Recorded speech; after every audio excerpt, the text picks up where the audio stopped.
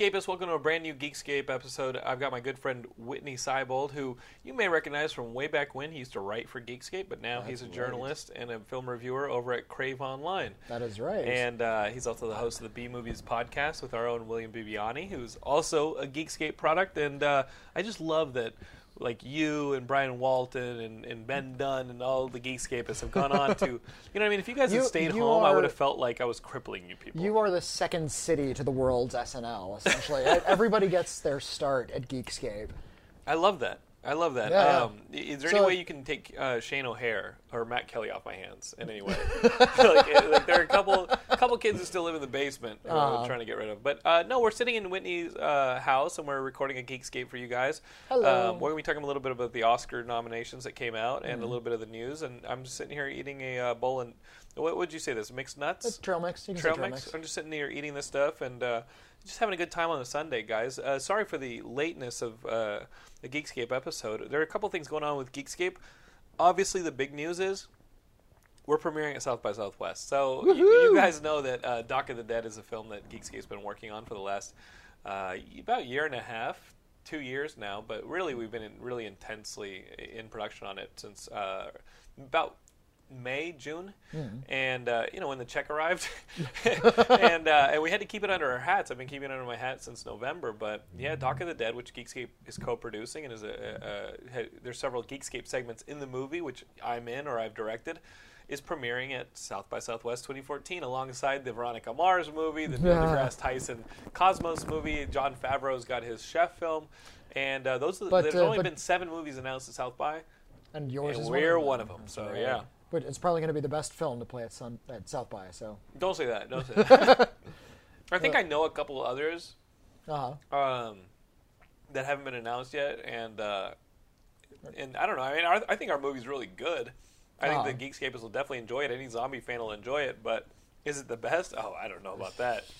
But that's definitely taking up some time. I'm not a fan of the Veronica Mars TV show, so I've never seen it. I can't really say anything about the Veronica Mars movie. But what can you tell me about sort of the general sort of geek culture consensus on Veronica Mars? No, they love it. Is it something to like really look forward to, or is it kind of a niche audience? No, I mean the response to Veronica Mars, and now Netflix is putting them all on Instant Play. It's now on Netflix Instant, so everybody enjoys Veronica Mars, and to attend, the showrunner of Veronica Mars, who's a producer on Veronica Mars, Danielle Stockdyke, was at our wedding. I mean, she and in early Geekscape, we sat down with her husband Scott Stockdyke. Also was at our wedding. He did all the effects. His name is Scott Stockdyke. Yeah, he won a lot of Saxony consonants. He's an Oscar winner for the effects in Spider-Man 2. Oh, nice. Yeah, okay. I mean, he did the whole train sequence in Spider-Man 3. He did the Sandman sequence, and he was on the show talking about Spider-Man 3, and basically how they needed another year to make the movie. It's kind of a crap movie, but the special effects were great. Well, sequence of like the pebble turning into Sandman when he that's the shot of the movie, and Scott did that one, and so I hope to see them in Austin. Laura and I will be there for the premiere, and there'll be tons of stuff coming from Austin, so I'm excited about it. Geekscape made a baby. A mutant zombie baby. Geekscape made a baby. With Simon Pegg in it. Yeah, we've got everybody you want to hear talking about zombies, including this guy who you don't want to hear talking about zombies, is in the movie. And, and now the hometown gets to see, my hometown gets to see it. I'm excited that the movie's premiering in Austin. Nice. If you're listening to this... So the whole movie is just sort of an overview of zombie movie culture and zombies in general. There's that, and then there's the survival aspect and stuff like that. Yeah. So I talked to some survivalists and maybe do a little surviving myself. Nice. And that is the appeal of the genre, isn't it? It kind of gives you these sort of survivalist fantasies where you can shoot people in the head and get away with it, and be king of king of the wasteland. There's no rules anymore. How would I take over a Costco? Yeah, pretty much. It's like I'm in a Costco and I'm really, really pissed off. If I had a shotgun and I had some sort of morally positive reason to shoot these people in the head, say they were monsters. Yeah. I totally know what I'd do. Yeah, is it any surprise that like zombies are big and Grand Theft Auto 5 sells like 1 billion copies? Right. Like I'm surprised so few movies, like zombie movies and action movies, take place in hardware stores. Right. Like, because when I'm in a hardware store, that's all I only start having violent, like, murder fantasies. Like, there's a tool you can buy at a hardware store. It's essentially a rotary saw on the end of a stick. It's like yes. you like do a ripcord and you can hold it in an or like a giant scythe. Yeah, it's like these things are made for taking off human heads. I know it says on the package you're supposed to use them on trees, but you know what they're really made for. And I'm surprised there hasn't been a zombie movie that took place entirely within a hardware store where there's flinging blades and scythes and rotary saws where you can take off limbs left and right. I think that there was a short at Sundance this year that they did do that. Some friends who, one of which worked at a hardware store, actually used it as a short to make a zombie thing. Yeah. But I don't think it's necessarily about a zombie apocalypse as much as about these group of friends like waxing poetic about what would happen and where in the store they would go and how they would make their weapons. Because that's a conversation you really have when you're closing out a hardware store. And we had it many times in the making of this movie. Oh, yeah. And I mean, people like Bruce Campbell and Robert Kirkman are telling you answers of what they would do. Sorry. I think no, your laptop's good. I'm just kicking my laptop. I'm kicking your laptop, but no, I think it's all. I think you guys will enjoy it. I think you Geekscapists will enjoy it. If you're looking for Film Fest stuff before we go to the Film Fest, all of our Sundance coverage is popping up on the site right now. So we have Anna is reviewing at Sundance, and then Dave Traverso, our longtime film reviewer, is on the site. Right, he's in Sundance reviewing films. So if you guys want to know what's going on at Sundance, the festival we didn't get into. I'm kidding. Screw Sundance. No, what I love about it is that those guys. Robert Redford can go sit in a corner. It's really more of a South by Southwest movie. And plus, I get to premiere in my hometown, so I'm excited. But if you guys care about Sundance, want to read those reviews, there's some movies that sound really great, like Dinosaur 13. Have you heard of Dinosaur 13? I love the title already. So Dinosaur 13, and I read the review that we posted on the site. It's a documentary that premiered at Sundance. This is the one that got my attention. A team of paleontologists in the early 90s, they were amateur paleontologists. The true story here? True story. It is a documentary. Oh, okay. This film is a documentary, and it's going to premiere, I think, on CNN. All right. And basically what happened was they found the most complete Tyrannosaurus Rex skeleton in history. Very nice.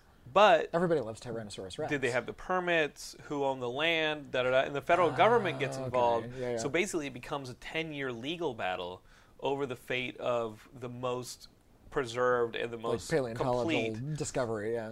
And it seems like high drama, this case. And the documentary covers the whole thing, the ups and downs of the team, the people that are involved in the case, the investigation of whether or not it was illegal. It all seems like a crazy story. And stuff like that you're not going to necessarily get out of a traditional documentary company, but at South by or at Sundance, you get a documentary like that. I love that. It's called Dinosaur 13. It's called Dinosaur 13. I hope it plays at South by Southwest because I'd love to see it. And it'll be on TV soon enough. But we'll be on TV too because a TV network paid for the making of our movie. So dinosaurs are like the original geek property because every little boy, like every 4-year-old boy, loves dinosaurs. That's like everybody's first geek interest, I think. Totally. So that's one that I want to look for. And I don't know. I mean, Mark Webber's in one or two movies. He was on Geekscape. Remember Stephen Stills from the actor who plays Stephen Stills and. Okay. I remember Stephen Stills, but the actor Mark Webber. He was in a couple movies at Sundance this year. So he played Stephen Stills. Well, we follow each other on Twitter, so like I keep seeing the stuff that he's doing at Sundance. But you know what? I told myself early on I'm not going to Sundance without a movie. Yeah. And I told myself I'm not going to South by again this year without a movie. And guess what? Guys, Geekscapists who've seen our... You can go to South by Southwest. You guys have seen our South by Southwest coverage every year. You have no idea how frustrating it was to go to a film festival without a movie. To the point where I actually signed up for the LA Marathon this year, which is the same weekend. And there's no refunds, no deferments. I told myself, I said, you're running the LA Marathon. You're not going to South by Southwest without a movie. And then we have a movie, and I have to eat the feet. When it rains, it pours, I guess. When it rains, it pours. And now I'm $150 poorer. Hey! They won't like push it a year. They won't do anything. They took that money. Maybe you can like run the marathon real quick. If you run it real fast. I'll go around the world. Yeah, if you really flash that business, you can really just make it to the end in a couple minutes. I'll run to Austin. There you go, and just run like to Forrest Gump. That's kind of like running a marathon anyway. So geek news really that we want to talk about is the casting of Hank Pym in Ant-Man. I thought Paul Rudd was already Hank Pym, but evidently he's the different Ant-Man. He's Scott Lang. Scott Lang, and now the original Ant-Man is Michael Douglas. He's the non-wife abusing Ant-Man, because the whole thing with Hank Pym's Ant-Man is that Hank Pym slaps Janet. You know, and Janet. Well, he's a product of the '60s when it was okay to hit women. You know? Yeah. So I mean, anybody who's a comic book fan, closed fist, just ball up your fist and slam it right into their face. Stop talking, woman. Anybody who's a comic book fan knows that Hank Pym has this kind of darker side, just like Tony Stark has his alcoholism side that they kind of started playing with in the movie, but now they really just use it as a hint in a voiceover at the beginning of Iron Man 3 to frustrate the fans. But remember, it was like the first line of Iron Man 3 is everyone has their demons, and you're like, oh my god, they might do demon in a bottle. They're like, nope, just kidding, fans. Pee on you. Well, I mean, he drinks a lot, but he's still functional in all the Iron Man movies, which is so frustrating. The most they did was have him zap a watermelon midair over a girl's head, and it was like, whoa, Tony, you need to slow down there. Well, and Iron Man 3 was more about sort of his panic attacks over flying through a space hole. And seriously, it's like everybody said, oh, and he's having panic attacks. Like, I saw the Avengers. I don't remember that suffering trauma. You know, he flew through a space hole and then he fell back again. He's okay. The Hulk caught him. Yeah. He's good. And this big green monster caught him and he's fine. It's not like there weren't scenes after that in the Avengers in which he was like... It was like, oh gosh, that was so freaky. You know, it's... If you watch the Avengers again, watch where he just came back. When he's eating the shawarma, his hands are shaking. Yeah. It's like, oh god, I don't know what's real anymore. He's staring off into the distance. It was really... He had the wherewithal to suggest like a shawarma place. Yeah. But little do we know that 2 nights later, the impact of flying through a space hole is going to mess his mind up forever. He's sleeping in the closet, but he's not sleeping. He's just sort of twitching a lot. Well, what do you think about this Michael Douglas casting as an older Hank Pym, who's probably already established Pym particles and all that stuff? Yeah. Well, and, you know, this will come after the Avengers, too, so we'll already have seen Ultron at that point. Hank Pym probably won't star. It'll probably be Jarvis. It'll probably be a mutated Jarvis. Well, which is fine. You know, they're repurposing everything. I'm not going to quibble over the changes they make to movies. I like it when they change stuff in movies, actually. I'm the guy. And if you don't like it, go read the comics. I like it when there's a movie version and a comics version that are very clearly... Unless it's Shakespeare. You hate that. Well, Shakespeare's... To be perfectly fair, Shakespeare is no Marvel Comics. But... No, you know, if you're going to add dialogue to Shakespeare, screw you. If you're going to change the origin of Ultron, a character not a whole lot of people really care that deeply about, I'm okay. Hey, careful, you're on Geekscape now. Well, that's true. That's true. There might be a huge contingent of Ultron aficionados that I'm pissing off right now. But yeah, Hank Pym, it's kind of sort of a pity that we don't get to see the original Ant-Man, but I don't know what they're going to do with the movie. I don't really know what they're going to do with the character. Ant-Man is kind of a goofy character anyway. Right. He always has been. If you remember that old Saturday Night Live sketch where it's all the superheroes just sort of standing around at a party, John Belushi plays the Hulk. Yeah, and there's like a... And you know, Ant-Man comes up, and the Hulk's like drinking. He's got a cocktail in his hand. Hey, who are you? Oh, I'm Ant-Man. Really? What do you do? I can shrink to the size of an ant and retain my human strength. Ooh! That is, you know, Ant-Man is just sort of mockery. I don't know why, and this is the thing that just goes back to... But I love the fact that Edgar Wright's making it. Edgar Wright's making it, so, you know, it's going to be, like, energetic and fun. Yeah. And you know, because all of his movies are just really high energy. So that's great. Right. But, you know, Ant-Man, and especially any hero that can shrink, any hero that's really tiny, is such an uninteresting superpower and such an uninteresting character. Oh, okay. Because I think it's your shirt. Okay, we're good. My shirt is so noisy. You were just on your shirt. Oh, yeah, okay. There you go. Okay, yeah. But, you know, shrinking is one of those superpowers that the authors of comic books just keep going back to and back to and back to, and it never works. Unless you're a pervo. Yeah, and like use it for perv. Yeah, like you want to sneak under a door and watch women undress. So basically, you're writing Porky's as a comic. So this, you know, if Ant-Man resembles Porky's, I'm cool with that. I don't want it to resemble the Avengers. I want it to resemble Porky's. Right. And so it kind of makes sense that they're getting a comedy director to do Ant-Man. That they're getting high-profile actor like Michael Douglas to be in it is probably just going to make it all the more surreal. I think that's cool. I think if it were up to Edgar Wright, he would have cast Bill Nighy as Hank Pym, and that would have been great too. Would have been great. I'm not sure how to feel about Ant-Man. Just that it's Edgar Wright is the only thing that's giving me hope. If somebody said, like, we're going to make... If, Kevin Feige came out and said, hey, we're making Ant-Man, and it's going to be a really dark, serious origin story. Oh, you'd throw tomatoes at it. I would have said, screw you. I don't want to see dark, serious Ant-Man. Yeah. It's bad enough that we have dark, serious Superman now. Right. Give it to Edgar Wright. Make it goofy. Kind of make it self-referential. Make it a little bit spoofy. I think we've reached that point in the superhero canon where we can kind of spoof these heroes and it be okay and still have, the people who take them really seriously and the people who don't take them so seriously. And we need more flavors, like James Gunn doing Guardians of the Galaxy. Like, we need these new flavors. And I said it on the show, like, after watching Avengers, I was like, okay, we need to start mixing up the look. Yeah, a little bit. Because they've all looked like Avengers looked and felt exactly like Iron Man. That's essentially what this is. They're just sort of, this is the third best Iron Man movie. It has other Avengers in it. From your lips to God's ear, because I submitted a story to Marvel Comics, and I hope they end up making the Motormouth movie. If you remember Motormouth from Marvel UK way back in the day. Was it just like some dude who was just talking nonstop? No, you don't remember the Motormouth character? I don't remember a lot of Marvel UK. Do you remember Marvel UK? Okay, you remember like Dark Angel. I remember that. It was originally Hell's Angel. They were sued by the Hell's Angels, so they changed the name to Dark Angel. And I remember the New Universe that they tried in 1986. They tried the Marvel New Universe. New Universe. That lasted a month. Do you remember Marvel 2? Yeah, of course. From the early 2000s. That was really fun. Because Spider-Man's daughter still... Yeah, Spider-Girl is the only one that kind of survived that. But I remember like the mini Juggernaut. Yeah, like J2, the mini Juggernaut. Oh gosh, so many awful pieces of garbage from Marvel. And Spider-Man 2099 is back in Superior Spider-Man continuity. No kidding. He's in the Marvel 616. Oh gosh. But Motormouth was like a punk rock girl from the streets of London. She finds a pair of magical sneakers that essentially allow her to quantum leap. She can like teleport between dimensions. But into other people's bodies, or no, just bodily. She can teleport to other dimensions through these magical sneakers made by an evil corporation called Miss Tech. These guys are jerks. They're magical and also technological, hence the name. She ends up teaming up with this like 10-year-old who's in the body of like a 30-year-old bodybuilder who's like really kill happy, who's grown in a lab to be an assassin. His name is Kill Power. And you read this crap.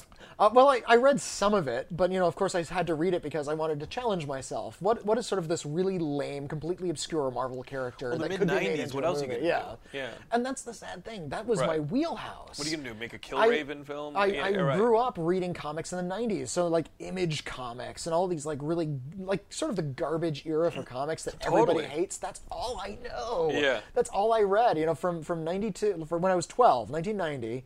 Until I went to college, which was 1996. That's us, yeah. That's all I read. And everybody says that's like the most fallow period. The only Spider-Man comics I read was the Clone Saga.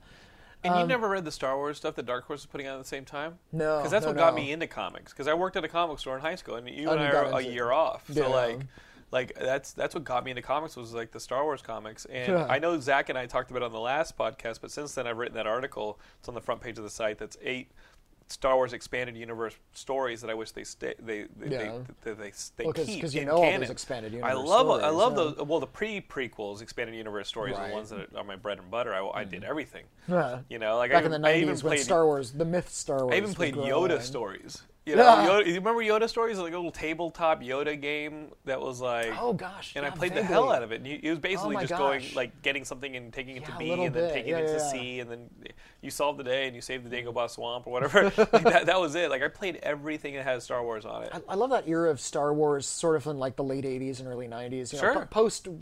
Post Jedi, but like there were some cartoons, and they were trying to make the 2 Ewok films. Yeah, they were making it really sort of kiddified. I mean, the Star Wars films got increasingly child friendly as you went on. And you never read the Thrawn trilogy? Well, I mean, I wasn't a Star Wars person. I didn't see Star Wars until I was 18. Oh wow! Wait, what? Yeah, you were already out of high school. I was a late entrant into the world of Star Wars. I just. How did you get through high school without watching Star Wars? You know what? I was busy watching Star Trek. Was what was going on. Okay.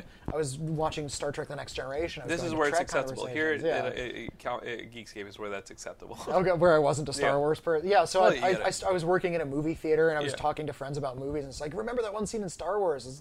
I just graduated high school, never actually seen Star Wars, and you would have thought that I just said I killed their mother. Whitney, that's crazy. So I'm going to continue to work on your mind. Oh, it's okay. Sorry, Geekscape. You can fiddle with me all you like, baby. Sorry, Geekscape.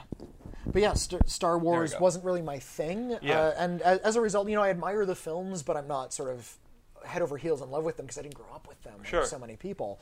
Again, I like Star Wars. The first one's probably my favorite. A New Hope? Because it has... No, Star Wars. Thank you. I'm not going to fall for that rebranding garbage. It's not Episode 4. It's a 1977 film called Star Wars. Thank you.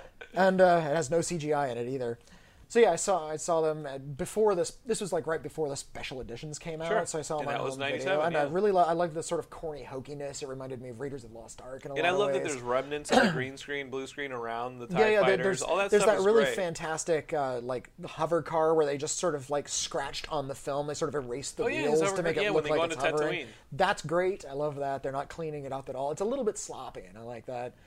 The Empire Strikes Back, it's still a very good movie. I liked it better when it was a little bit hokier. They tried to make it a little bit more serious with Empire, and a lot of people like that because it has a lot more dramatic heft, and it does. But oh man, you didn't even turn off your phone. No, I got to do that again. Sorry. And and Return of the Jedi. I watched them all over the course of a weekend after I had graduated high school. A friend said you are watching these this weekend. So I loved them, but. Again, I can't really get behind the Star Wars thing because I'm too busy miring around with Captain Picard. I remember the summer before we had got our licenses. My friend Andy Dierks and I would spend every day watching the Star Wars trilogy for the entire summer. Every day you watch the whole trilogy. And nobody was into Star Wars. Yeah. This was before 94, 95. It was still a subculture at the time. Nobody was into that, but we had read the Thrawn books. We were reading the Dark Horse comics that had started to come out. It was like Tales of the Jedi at that point, which is phenomenal. Read the article.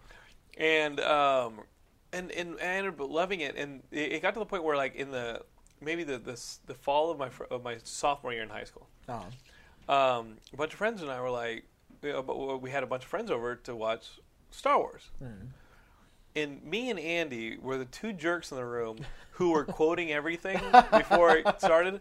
Including the Chewbacca roars and the R2-D2 beeps. We'd be like, and people would be like, well, how the fuck are you guys doing this? They didn't know that we were we watched it 100 times. All we did that summer was we didn't have jobs. We didn't have a car. All we did that summer... Kind of that magical period where all you can do is consume your favorite or thing go to the neighborhood pool. Again. Yeah. And that's all we did. Or we played the Super Star Wars on the N60, on the Super NES. We played those games ad nauseum. Like, we were huge Star Wars fans, but... what are you going to do? What are you going to do? We talked on the B Movies podcast, the show that you are a special guest on. That I'm a special guest on this week. So Geekscape, if you're listening to this, there's an actual sister episode over on Crave Online where Whitney and I talk the Oscars, and we actually talked about the Oscars and the delay of Batman versus Superman, which we don't really have an opinion on because hopefully it makes the movie better. Perhaps. I hated Man of Steel. You liked it. Maybe this will make it better than. Maybe this will meet us in the middle. Maybe so. Maybe we'll both think it's okay. But one thing that we talked about a lot on the show, on your show, is the Oscars.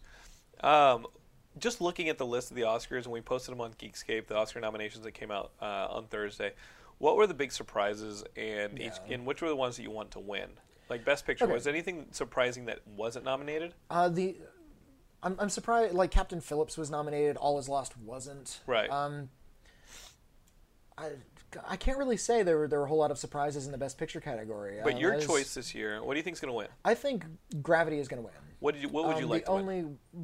Of those, I liked American Hustle and Her and The Wolf of Wall Street better than Gravity and 12 Years a Slave, which are sort of like the two front runners. Sure.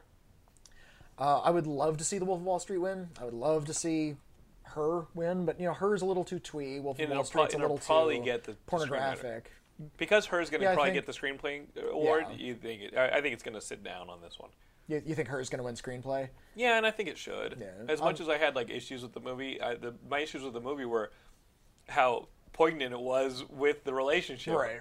It wore me out like a relationship to the point where 2/3 of the way through the movie I was like, okay, I'm done. I need to get out of this theater. Get me out of this relationship with this movie. There's a great spoof you can find online called Him, where they just sort of gender reverse it. Okay. And it's about how this young woman who becomes obsessed with her cyber boyfriend. Of course, they joke around that he's kind of a slob and he's not paying attention to her at all, but she's still deeply in love with him.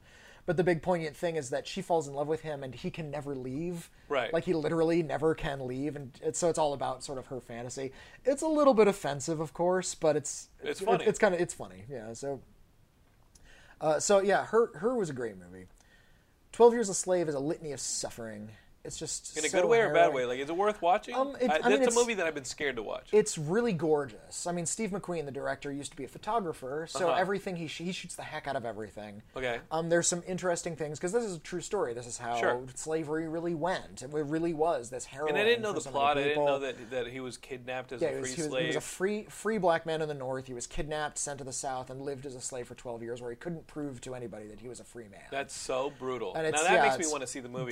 And it's got some serious tragic. plot. And but that's the whole setup. Once he's a slave, it's about him trying to survive, and he has to pretend that he's a dummy. He has to pretend that he can't read or write because he has to pretend he's a slave. Otherwise, the white masters will think he's an uppity runaway, and they'll beat him and maybe kill him, and they can do that legally. Oh.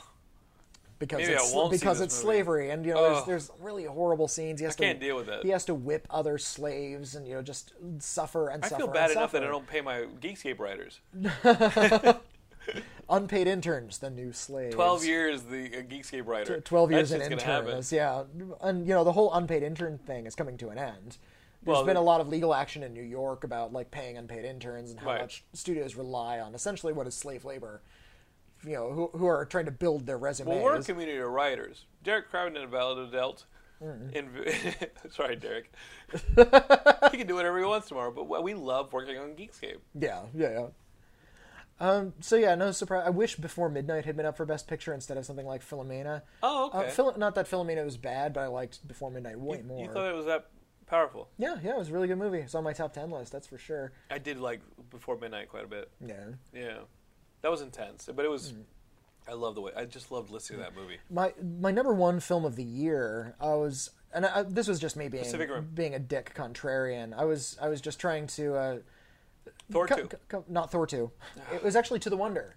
I really like the new Terrence Malick movie. A lot of people said, it's haven't Terrence seen it Malick yet. The one with Ben Affleck? Yeah, that one. It's awesome? It's great. I mean, it's Terrence Malick covering big questions. It's issues of love and faith and the world and all the rest, and beautiful photography and God, and everything is in this movie. Right. It's stuff he did in The Tree of Life. Sure. But just sort of writ a little bit smaller. But the questions are just as big, and it's just as beautiful, and it's a great movie. A lot of critics hated it because it was Terrence Malick just sort of doing the same thing over again. Right. I wish that had been up for some sort of award. I wish that movie got some credit for something. So I listed it as number one just to be sort of contrarian, to be the maverick. Yeah, you were that guy. I was the guy, number one. Well, Dallas Buyers Club's my favorite. Yeah, I like Nebraska. Who should win the Oscar for the acting? I love Christian Bale. Kristen Bale was great. Kristen Bale was great. When you first see that stomach, you're like, oh man. Well, Christian Bale he always goes for it. He is wholly dedicated to any role he plays, whether or not he's wholly successful. And it's John Connor or otherwise, he goes for it. Yeah, he just goes he's going to lose a lot of weight. He's going to sell it. He's going to be energy. Yeah. Doesn't matter if he's in Terminator 4. He's going to sell whatever he's in. And in this one, he plays such a weird character. And there's this really great scene. He's just sort of this defeated sad sack. He there's great scenes he has with Jennifer Lawrence where she just sort of talks him down, is like, and I gave you that idea, so thank God for me. That is a good scene. That is a great scene. She's great, and he's great because he's just sort of sitting back, kind of like nodding himself, biting his lip. And it's everybody such knows a beautiful. Everybody knows that woman. It's like, yeah, I know, honey. You want him to. You can see on his face that he wants to tell her off, but he knows he can't. It's just a great character. I loved Irving Zisman, I think was his character's name. DiCaprio, again, was really energetic, really fantastic. I think McConaughey is going to win. Yeah, I liked... I mean, that's such a big part of loving Dallas Buyers Club. He and Jared Leto, I hope, win. I think Bruce Dern did a great job in Nebraska. He just may not have the star power. Well, it may work for him, may work against him. It might be the legacy Oscar. He's been in the industry for so long, they might just give it to him to say, hey, thanks for sticking around in the industry and being famous for 50 years. Right. But I think this is McConaughey's year. He's been really trying too, and stuff like Magic Mike and Mud. He's really been trying to pull out the sort of Oscar-worthy role, and he's worth it. But Meryl Streep, does she become the first actress to get 4 Oscars? Does she become the first person? No, that'll be. Nominating Meryl Streep is just a tradition at this point. She's in a movie. Okay, did she get nominated for the Iron Lady? She won for the Iron Lady. She won for the Iron Lady. She won for the Iron Lady. The Queen's Speech. That's what I called it. That's a good way to put it. I called it the Queen's Speech. From what I heard, it was an awful movie, but yeah, she won an Oscar for that one. for playing Maggie Thatcher. So maybe she doesn't get it this year because she got it for that. Yeah, she already got it. She got it kind of recently. She's always nominated. I don't think she's hurting for it. She's won a bunch. She won one kind of recently. And this is not necessarily her best work. Not that she was bad in August, but yeah, I mean, I think this is just another year where we're going to nominate her. Who would you give it to? I would give it to Cate Blanchett. Okay. And I think she will win. I think Cate Blanchett for having is to deal with Woody the Allen? winner. Woody Allen's great with actors. He knows how to sort of pull that out from certain people. And Cate Blanchett is another dedicated actress who's really sort of creating a character from the ground up. And her character represents something. It's really an Occupy movie in a lot of ways. It's an economic crisis movie. Blue Jasmine? Blue Jasmine. I didn't know anything about it. About a woman who is married to a millionaire. She's never worked a day in her life. She doesn't know what it is to be a working person. She just enjoys the money. Oh yeah, we live such posh lifestyles as film critics, because all film critics live in huge mansions. Yeah, we're just out here. It's like we have blowjob robots and flying cars. You don't know what it's like to work a day in your life. Look at these hands. These are the hands of a working man. So you think she gets it? I think she gets it because this woman who loses all of her money and goes crazy and makes her kind of relatable in a way, rather than just this sort of shrill, crazy woman.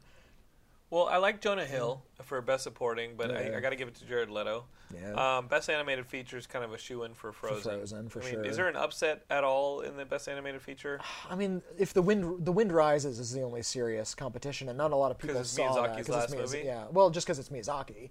But it's also quote-unquote his last movie. This is the third time he said this is my last movie. I think this might be his last movie for sure, but we'll see. Until his son makes another movie, and then he goes, "No, wait, let me show you how it's done." Goro, come back. My favorite thing with Miyazaki is my game of the year was Ni no Kuni. And Ni no Kuni was Wrath of the White Witch. Oh, that game was such an experience, and The Wind Rises. Any of his movies are just phenomenal and deserve to be seen in theaters. Who wins Best Director? Well, since I think Gravity will win Best Picture, but I don't think Cuarón's going to win Director. Okay. I think that's going to go to Steve McQueen. Okay. For 12 Years a Slave, because they're so close that they're just going to split. Okay.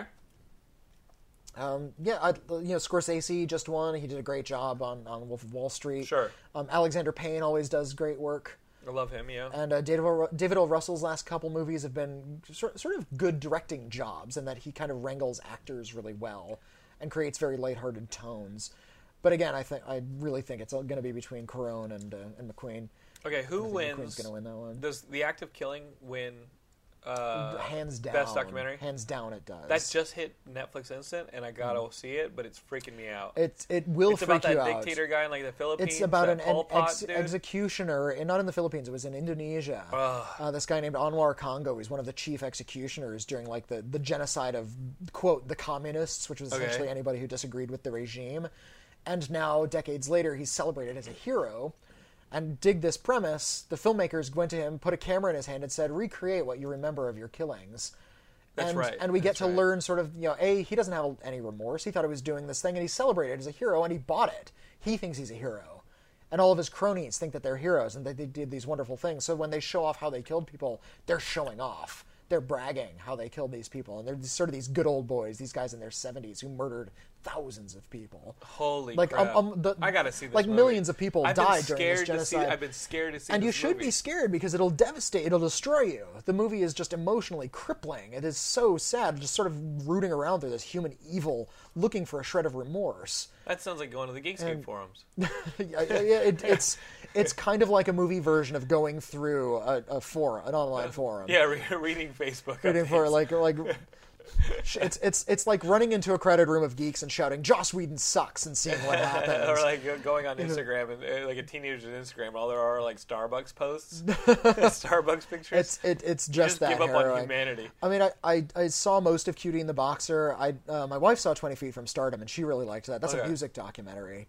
About the backup singers who backed up all of the big stars. I saw that. But The Act of Killing is the one that wins, huh? Yeah, for sure. I mean, it's the celebrity documentary. There's always one every year. And I think that one's going to win for sure. Okay, well, you see any of these foreign language films? Like, I can't name any of these movies. I saw The Great Beauty. How is it? So that one wins. It's good. It's an homage to Fellini, so it's like really lush. It's about an old, aging Italian guy who's done nothing but party, and he's an author. That is a Fellini movie. Yeah, it's totally a Fellini movie. It's just a different guy instead of Mastroianni.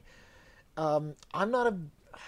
And this is me losing a lot of my film critic cred. Okay. I'm not the biggest fan of Fellini.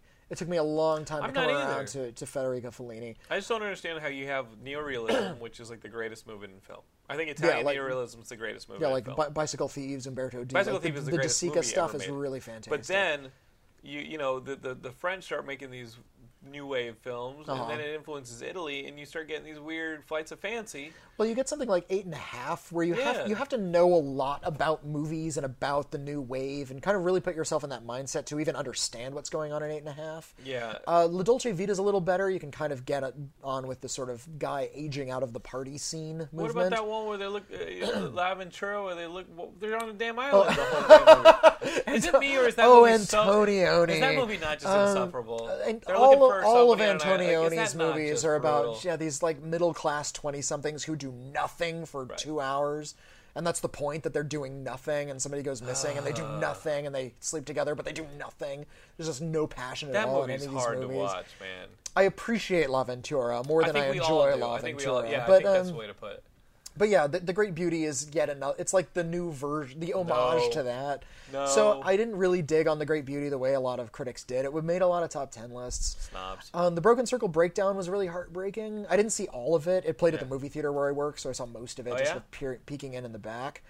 But it's about country musicians in Belgium falling in love, and we see their relationship out of order, and how love and death and kids and all the rest. I ain't watching that. I didn't see The Hunt. I heard that was pretty good. The one was with Mads Mikkelsen. Oh yeah. Everybody likes a bunch of people think he might be a child molester, and what happened, the consequences thereof. Oh, it's just perspective, though. Yeah, pretty much. Oh, so sounds interesting. That does actually sound good. The Missing Picture and Omar haven't been released in the States yet, so I can't comment on those. That's tough. Best Makeup and Hair. Does it go to Jackass Presents Bad Grandpa? Yes or no? I sure hope so. I think it's going to go to Dallas Buyers Club, but I sure hope it goes to Jackass. Don't you kind of want that to walk up on stage? I want the Jackass guy to walk up. I want Johnny Knoxville to be there in makeup. Yeah. To accept the Oscar in character. I mean, don't they need something to make the Oscars watchable? Do you watch them? I think they're kind of boring. I do. I watch them every year, and I'm so used to sort of the slow bits that they don't bother me so much. I don't like that they sort of stop and do, here's an homage to romantic comedies, and they just show a bunch of clips, and those are fun, I guess, because it's fun to spot the clip. But yeah, they just slow things down. I'm glad they don't have the dance numbers anymore. I wish they just perform the songs straight up, not do any of those little clip shows. Extend the clips they show from the movies a little bit. Make it more about the movies than about sort of the live show. Right. It has just been another year. Yeah, I mean, and just there's all this controversy as who should host the Oscars. Don't have a host. Yeah, just have presenters. Just have presenters. You don't need a host for all of this. I mean, there's a fun opening number, and then beyond that, the host plays no role at all. So yeah, you don't need somebody to host the Oscars. And then, how come some of these shouldn't just be during the day? Pardon? How come some of these shouldn't just be best screenplay? I say Her. Okay. I say Her. What do you say? I say Jasmine? Her. Maybe Her. Maybe Dallas Buyers Club. No, what? American Hustle. I think American Hustle will win original screenplay. Really? Maybe. But there was kind of Her is a great screenplay. You know what? I'm going to say Her. Okay, best adopted screenplay. Adopted screenplay that you found on your doorstep. Before Midnight is going to win adapted screen, because it's the only one that's not up for Best Picture. And we were talking about this on B-Movies podcast about how some movies get a consolation prize. You know what? It wasn't up for Best Picture, Actor, Director, none of that, but it's up for Best Adapted Screenplay, and I think that's going to be the one. The other What's it adapted from? Well, the previous movies. It's a sequel. Well, yeah, but come on. How does that make it adapted? Well, if it's a sequel, then technically the movie's based on the previous movie. So technically it's an adaptation of Before Sunrise. I mean, come on, but it's not a retelling of those stories, though. It's not a retelling, but it's those characters, isn't it? Those characters are from a previous movie. I thought, but I'm surprised to see it in Best Adapted. And again, this might be politics. Maybe they didn't want to push it for Best Original Screenplay. Maybe technically it could have been in both. I like that Steve Coogan is nominated for an Oscar for Philomena. Is that the same Steve Coogan, the comedian? The comedian, and I love that. He's in Philomena. I think he's the main great. character. Philomena's only you're good right. though I'm because not watching until tonight, but you're right. He is in that. Yeah, but Steve Coogan's screenplay is actually was changed by the direction. It's directed by Stephen Frears, who's actually a very good director. I love Stephen Frears. Stephen Frears is great, and he's the one who took that movie and sort of wrung it for its real dramatic potential. Okay. I take a look at the screenplay, and I think it was Steve Coogan trying to be sort of broad and funny. When I think about, just because Philomena herself is, she loves romance novels. Judi Dench, right? Yeah. I think she was supposed to be a little bit more dotty, a little bit more batty, a little like a crazy old lady in his version of things. Right. And he himself was supposed to be sort of the put-upon everyman who has to deal with this crazy old lady. Right. That's what I see from the screenplay. The actual movie was a little bit more complex, and it actually turns Steve Coogan's character kind of into, not the villain of the piece, but a little bit more of a jerk. He's a little less sensitive in Stephen Frears' version of things, and Philomena is a little bit more complex. She's played by Judi Dench. She becomes into more of a real character, and she's based on a real person. So it's not going to really win for adapted screenplay, because I think Stephen Frears is the reason we're paying attention to this thing, not because of even though Stephen Coogan's screenplay is pretty good. Anyway, what do you think of win special effects? I'm surprised Man of Steel's not on there. I am actually surprised that Pacific Rim's not in there. Well, Pacific Rim, I had a big problem with Pacific Rim, actually. Tell it. I saw it on a studio lot, and I saw it in 3D. And I'm not sure if this was a problem with the screening I saw or the movie in general, but the lighting and the 3D were so bad. Really? Like, the 3D just didn't do anything to the movie. It didn't enhance it. It just made things darker, and it was already a dark movie. That'll happen. All of the scenes were shot at night in the rain, and the fight scenes were so strangely choreographed that I could not tell what was going on like in any of the robots. Movie. Yeah, pretty well. Remember even worse, because it's just a big swirling morass of shapes. It's like it's like car parts fighting with more car parts. You can't tell what's going on.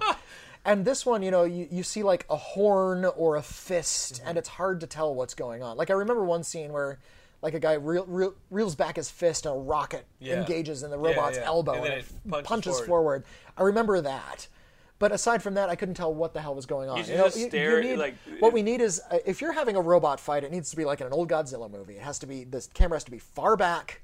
It has to be during the day. Like Shaw Brothers style. Yeah, it has to be clear. We have to see what's going on. We have to see what's being smashed. Right. Don't obscure things with big smoke clouds or rain. Right. If I'm going to see a robot fighting a monster, I want to see a goddamn robot fighting a goddamn monster. Yeah, no, you got a point about how that movie, the fight scenes seemed to take place at night. Yeah.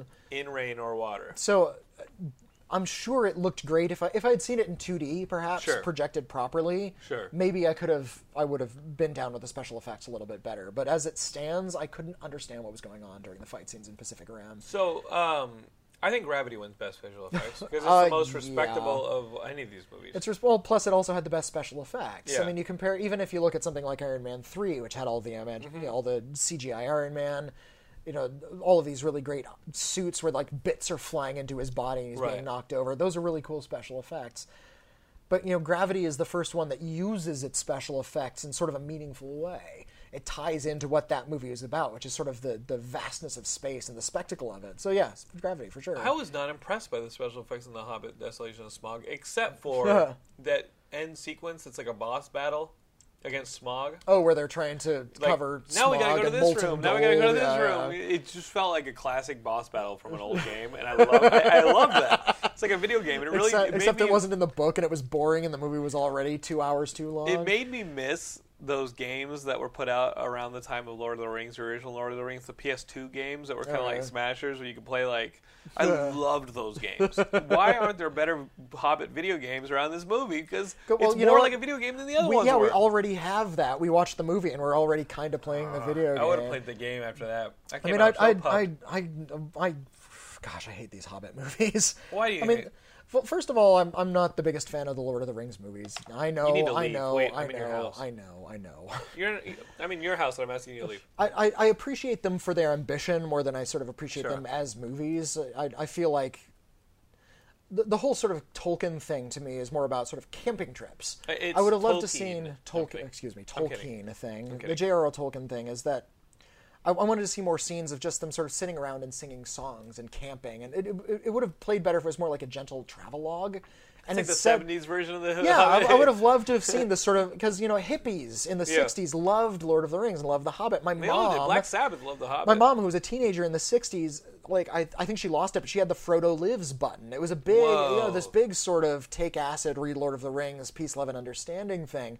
And what Peter Jackson did is turn it into sort of a modern-day CGI action spectacular. And I would have loved to see the version of those movies where it was this totally boring, hippy-dippy trip about, just sort of sitting in these placid fields and taking drugs and having a great time.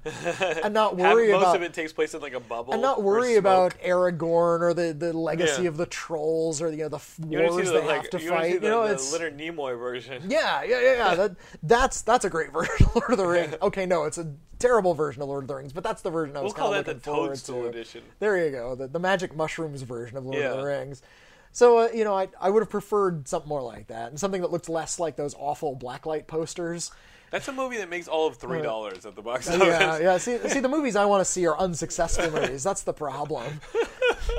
So book covers that have these big dragons and unicorns and hazy, misty fairy tales. That's what the movies look like. And there's some integrity to making that, but I'm not really fond of that look. You know what I think is a crime right now is that the wall, Pink Floyd's The Wall does not have a U.S. Blu-ray edition. That's right. There you go. There's we need more movies that look like The Wall. I was looking for The Wall because I wanted, and I agree with you. I think that's what I'm saying. I think there should be more musical concert-ish, not concert films, but I know Metallica did that this year and this and that. Yeah, well, that was good. Actually, I like the Metallica concept record movie. But I want more of those visual kind of musical journeys. Like Pink Floyd's The Wall is such an awesome movie.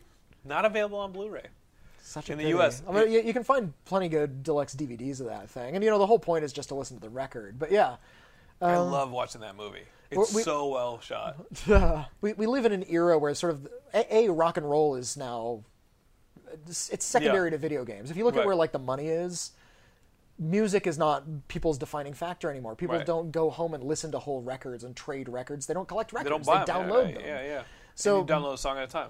So if you look where the money is gone, it's all to video games. And I think the the bridge of that gap between rock and video games was Guitar Hero. Right. Guitar Hero kind of put the final nail in music's coffin and pushed it into the video game world. Can they release a game that is an album? Could a band come out with an album game concept? I think we live in an era now where you can hire a pop band, let's say Radiohead. You could probably hire Radiohead if they were interested. Sure. To do a soundtrack for a video game. Man, wouldn't that just be fucking awesome? And the levels were all based on Radiohead songs. Or the songs were all based on the levels. Or exactly. So this is where we're living now, where the video game is now the central money making. The Radiohead video game. No, I would play the hell out of a video game that had a musical.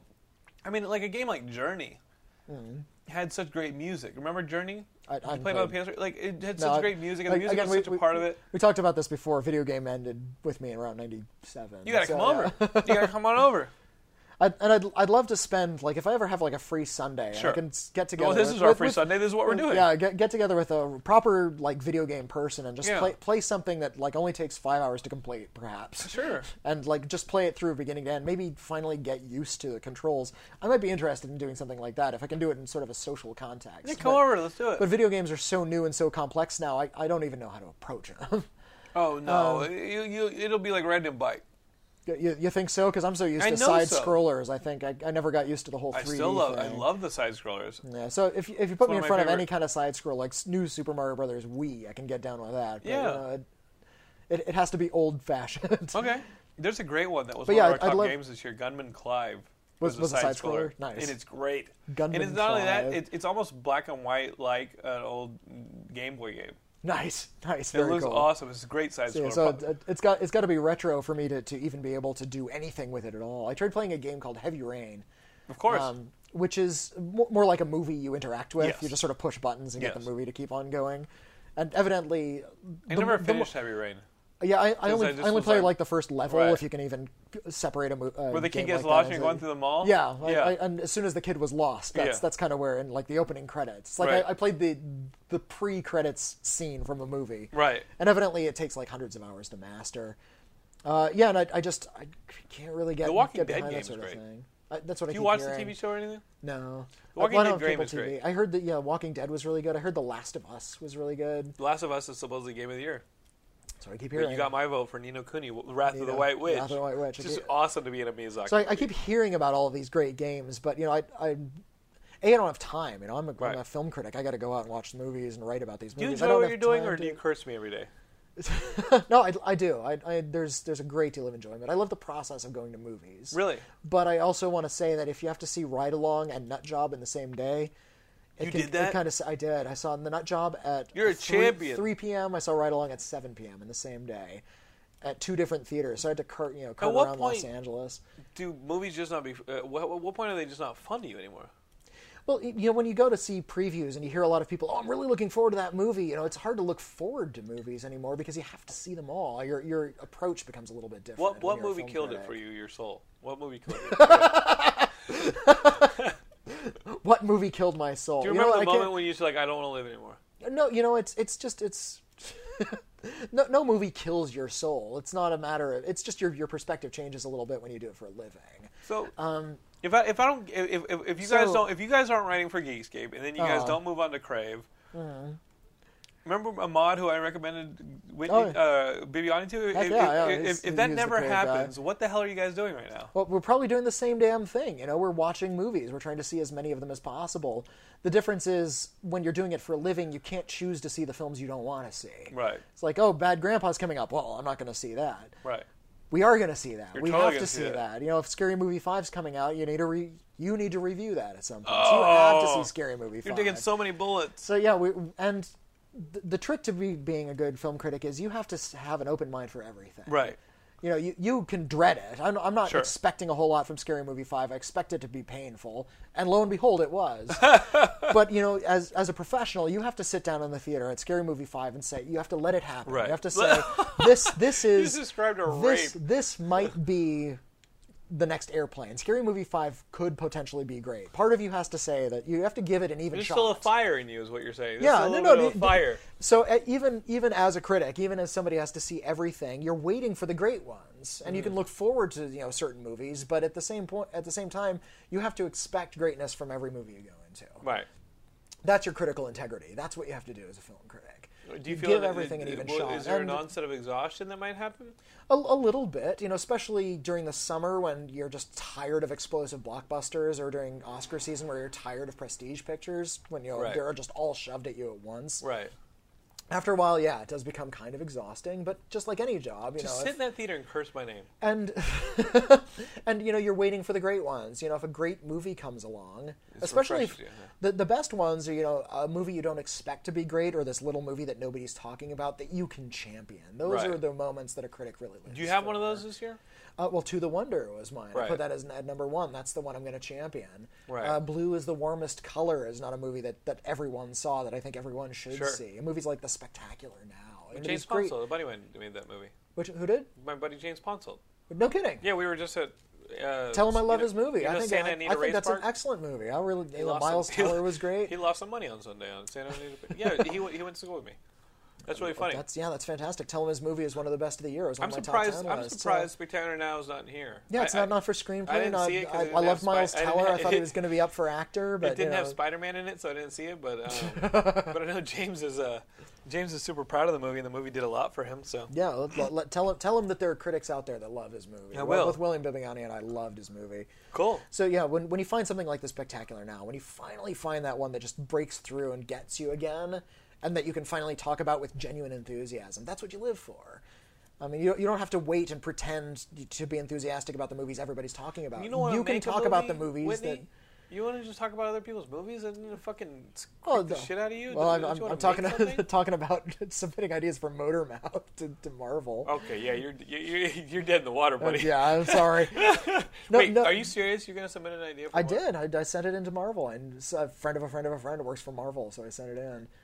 This will be Marvel Phase 4. It'll be my idea. I need to fucking call... nobody's ever... We need to hit up Tom Brevoort and start like a campaign against the Marvel editors and be like, you got to get this Motormouth thing made. Oh, God, Motormouth. Motormouth is going to be less popular than anything. Than a DC book. Pardon? Than a DC book. Yeah, maybe so. Oh gosh, no. Motormouth was like I was trying to say earlier. Was just it's sort of a challenge. Can I take this sort of a completely forgotten character and make something out of it? Oh, you think you're Orson Welles all of a sudden? No, it's just it's professional curiosity essentially. Can I come up with an interesting story? And I feel like I did, so I sent it into Marvel. That's pretty awesome. And now I'm sure it's being passed around from intern to intern as a joke. It's like, hey, well, look at this jerkwad sent in Motormouth movie. If I move up the comic book ranks, okay. And I'm gonna like push that. Push if I meet anybody in Marvel, I'm gonna push that. In comic books now, they're sort of they've resurrected a lot of those Marvel UK characters for this like little event. If that becomes popular, maybe I got a shot. Huh. Because damn. People might actually be interested in this Motormouth character that nobody remembers. They're like, what's hot right now, Doctor Who? UK, let's do it. Like, all right. Well, damn, Whitney, I'm going to be rooting for this. Where can people check your stuff out? I'm the co-host of the B-Movies podcast over at Crave Online. All of my articles go up on Crave Online. Mm-hmm. I review movies over there. I have several regular articles. I have a free film school over there where I learn you good on movies. I have a great series of articles that I'm very proud of called Trolling, where I deliberately espouse unpopular opinions. That's awesome. To get people's hackles raised. It works out. Yeah, it works out. Flame so Wars. Star Trek 5 rules. Lord of the Rings sucks. And, just see if I can get a good reaction out of people. That's hilarious. So download the B-Movies podcast on iTunes. I record commentary tracks occasionally. Go over there. Listen to William Bibbiani. He's our co-host. And I'm the co-host this week, so sorry about that, Geekscapists. But if you want to hear more from Whitney and I, we are on the B-Movies podcast. That's right. Our latest episode is the two of us as well. I'm Jonathan Lennon on Twitter, and of course, search for Geekscape on Twitter, YouTube, Facebook. You'll find us, and all that. Shoot, I totally forgot to hype it on the B-Movies podcast. What? I can do it here. We have a Twitter now, too. B-Movies podcast has its own Twitter account. What is it? It's B-Movies podcast. Done. At B-Movies podcast, yeah. All right. So follow us, and we'll tweet strange movie trailers at you. It'll be fantastic. That's awesome. And, of course, we hang our hats at Geekscape.net. We're there every day putting up new articles, so that's where you hang out with us. That's right. Geekscape, thanks for listening, and we'll see you guys next time.